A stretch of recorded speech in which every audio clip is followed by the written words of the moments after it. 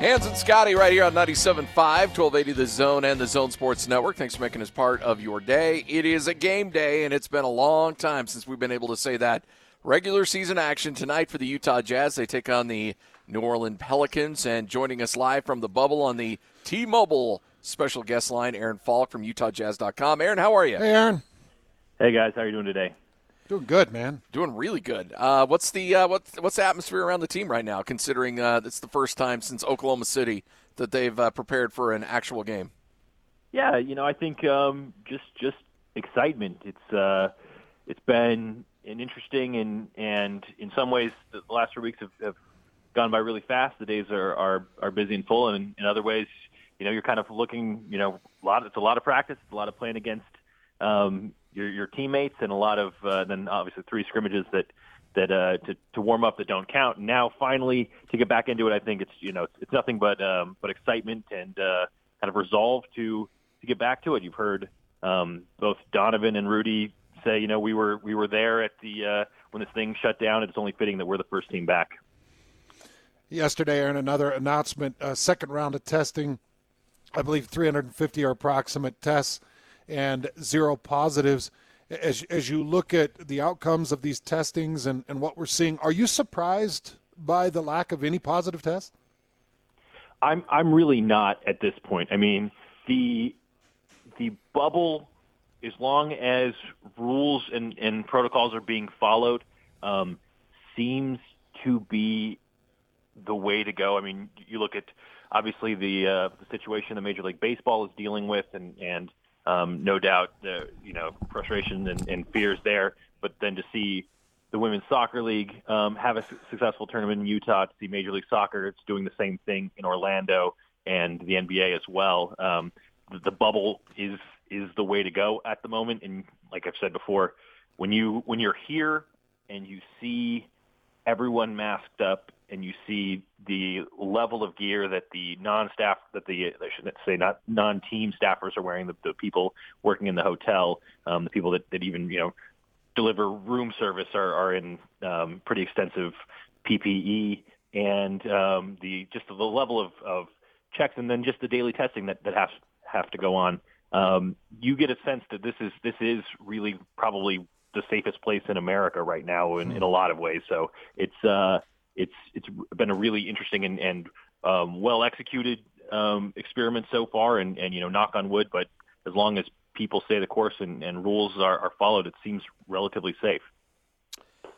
Aaron, being around this team over the last few weeks in the bubble, I got to imagine finally being able to play a real game really is a big moment for this team, and I'm sure there's a little bit of. Do they take any pride or any acknowledgement of the fact that they're the first team back out on the court? Yeah, absolutely. That's something that's not lost on them. Like I said, Rudy Gobert said it's only fitting. He's, I think, looking forward to this. He's been through so much over the past 4 months. If you read the Washington Post profile on him this week, and just sort of what he endured after his positive diagnosis, to be able to get back on the court and play at a high level, and he's looked great during these 3 scrimmages. I think is something that he's looked forward to for a long time. Aaron, if you don't mind, Scotty and I do an over-under, and Lloyd, we do an over-under, a Jazz over-under before the season starts. And I want to go through 3 really quickly with you. We did the over-under restart. So this is only through the 8 games in the postseason. Nothing that occurred before the season is going to play into these averages, only from this point through the remainder of the Jazz season. Jordan Clarkson averaged 25.3 minutes per game and 15.6 points per game through the initial part of this season. I set the over-under at 26.1 minutes per game and 16.8 points per game. Would you take the over or under on those? I'm taking the over. I mean, as you well know, missing Bojan Bogdanovic, 15 shots per game, 20 points per game. It's a huge loss and something that has to be filled. And I get the sense that that's going to be filled by committee and Jordan Clarkson's a guy. He's a spark plug, and he's not going to be afraid to go out there and look for his shot. So I'm taking the over on both of those. Okay, George Niang averaged 3.2 3-point attempts per game. I'm going to put it at 3.8. George, not afraid to pull the trigger either. 3.8. It'll just depend on how he's obviously coming off of some injury that kept him from full practicing for a little while. So I think that it just depends on how well he feels. I might take the under on that just out of wondering how that will go. But he's a guy that's he's got the green light and not afraid to take his shot. I'm keeping track of these, Aaron, and we'll hit these after the conclusion of the season. I look forward to it. Last one, Mike. He does that for all of us, though. He's not singling you out. No, this is one of my favorite games to do. I love this. Mike Conley averaged an 8-year low of 13.8 points per game through 41 games with the Jazz. 8-year low. I'm going to set it at 16.2. Averaged 13.8 through the beginning. I'm going to say 16.2 points per game, over or under through the conclusion. Through the conclusion, I'm going to take. I'll take an over on that one as well. Ooh, same reasoning with the Bogdanovich. He's putting up 15 in limited action in these 3 scrimmages, shooting 50%. I like what Mike Conley was able to do with the being able to work out in his own gym for the past 4 months, having a pretty clear and defined role coming in and having some perspective on the first 41 games of the season or 41 wins of the season. And coming into this, I think he's got a really clear idea of what he needs to do and what he wants to do. I like Mike Conley right now. Aaron Falk right here on 97.5, 1280 The Zone and the Zone Sports Network. You and I, we talked a little bit about this last week, and you kind of, rightly chastised me for asking the question about the monotony and the Groundhog Day version of the bubble. How much do playing actual games is that going to break things up? Because and the competition of actually playing meaningful games break up the monotony of what you guys have been through over the last month or so? Yeah, I think it will a lot. I think, there was a, kind of summer camp feel, a training camp feel for the last 3 weeks. And I think, just the injecting the emotion of games that matter will change. There will be some higher highs, some lower lows probably as that goes on. And then the other thing is, these guys over the course of a regular season, this is a routine that they're in, minus the airplanes. But these guys have that morning shoot around, or walk through, lunch, nap, game, unwind, and then get to practice the next day. That is a routine that's familiar, and we are fully back into that. We're playing basically every other day from here on out. And I want to get your perspective on the Donovan Mitchell, Rudy Gobert pick and roll and their continuity and kind of their connectivity, their timing, the rhythm. How valuable is that going to be through the conclusion of this season? Yeah, it's been huge so far, and certainly heartening for everyone to see if you're a Jazz fan.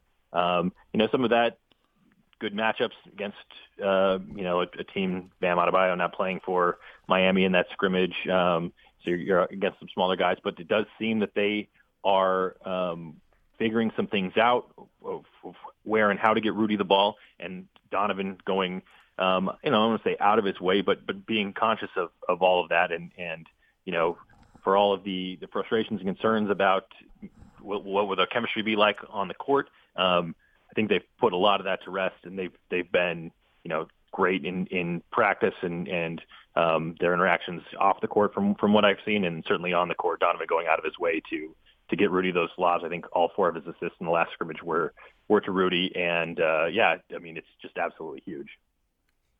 Aaron Falk right here on 97.5, 1280 The Zone and the Zone Sports Network. Have you been considering the long layoff, and I know we're just judging scrimmages right now, has the quality of play been better, worse, or about the same as what you would expect after a layoff?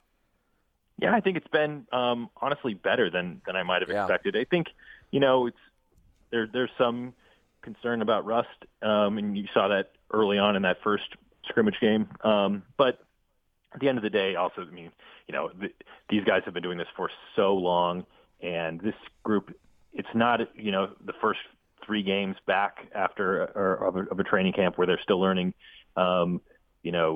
just terminology and plays and all of those things. Like, these guys have familiarity. They were able to keep up with each other, via Zoom and go over plays and run scouts and that sort of a thing, even remotely during the quarantine. And they've looked pretty good coming back. I think the play's actually been quite good, which I certainly, who knew what was going to happen, and I think the product so far will be good for fans. I know that Zion Williamson's is a game-time decision for the tip-off tonight against the Pelicans. Your thoughts on if Zion is on the court and the effect he'll have if he is there? Yeah, I mean, I hope so. I would love to see him.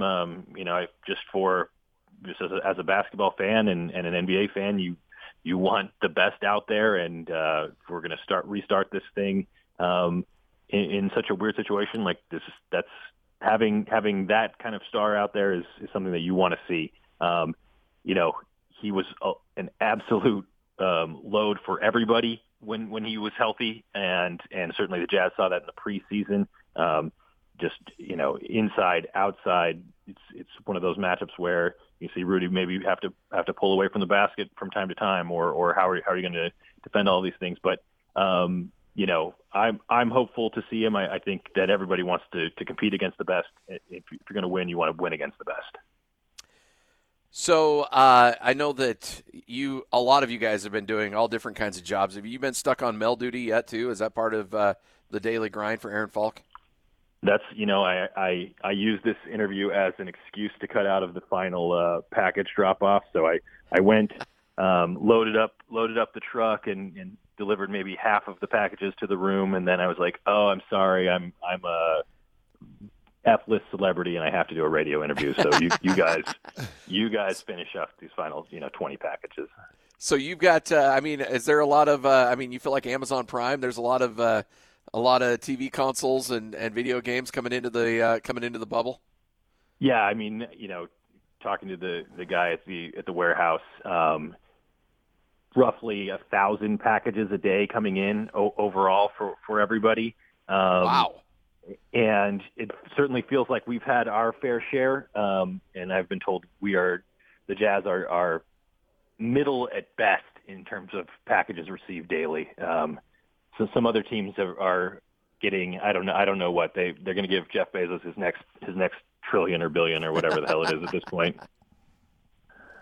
Aaron, appreciate it, man. Thanks for joining us. I know it's a busy day for you, so it means a lot that you were able to carve out a few moments, even if it did cost you another package run. So thanks for that. You might have saved the lower back, Scotty, so I appreciate it.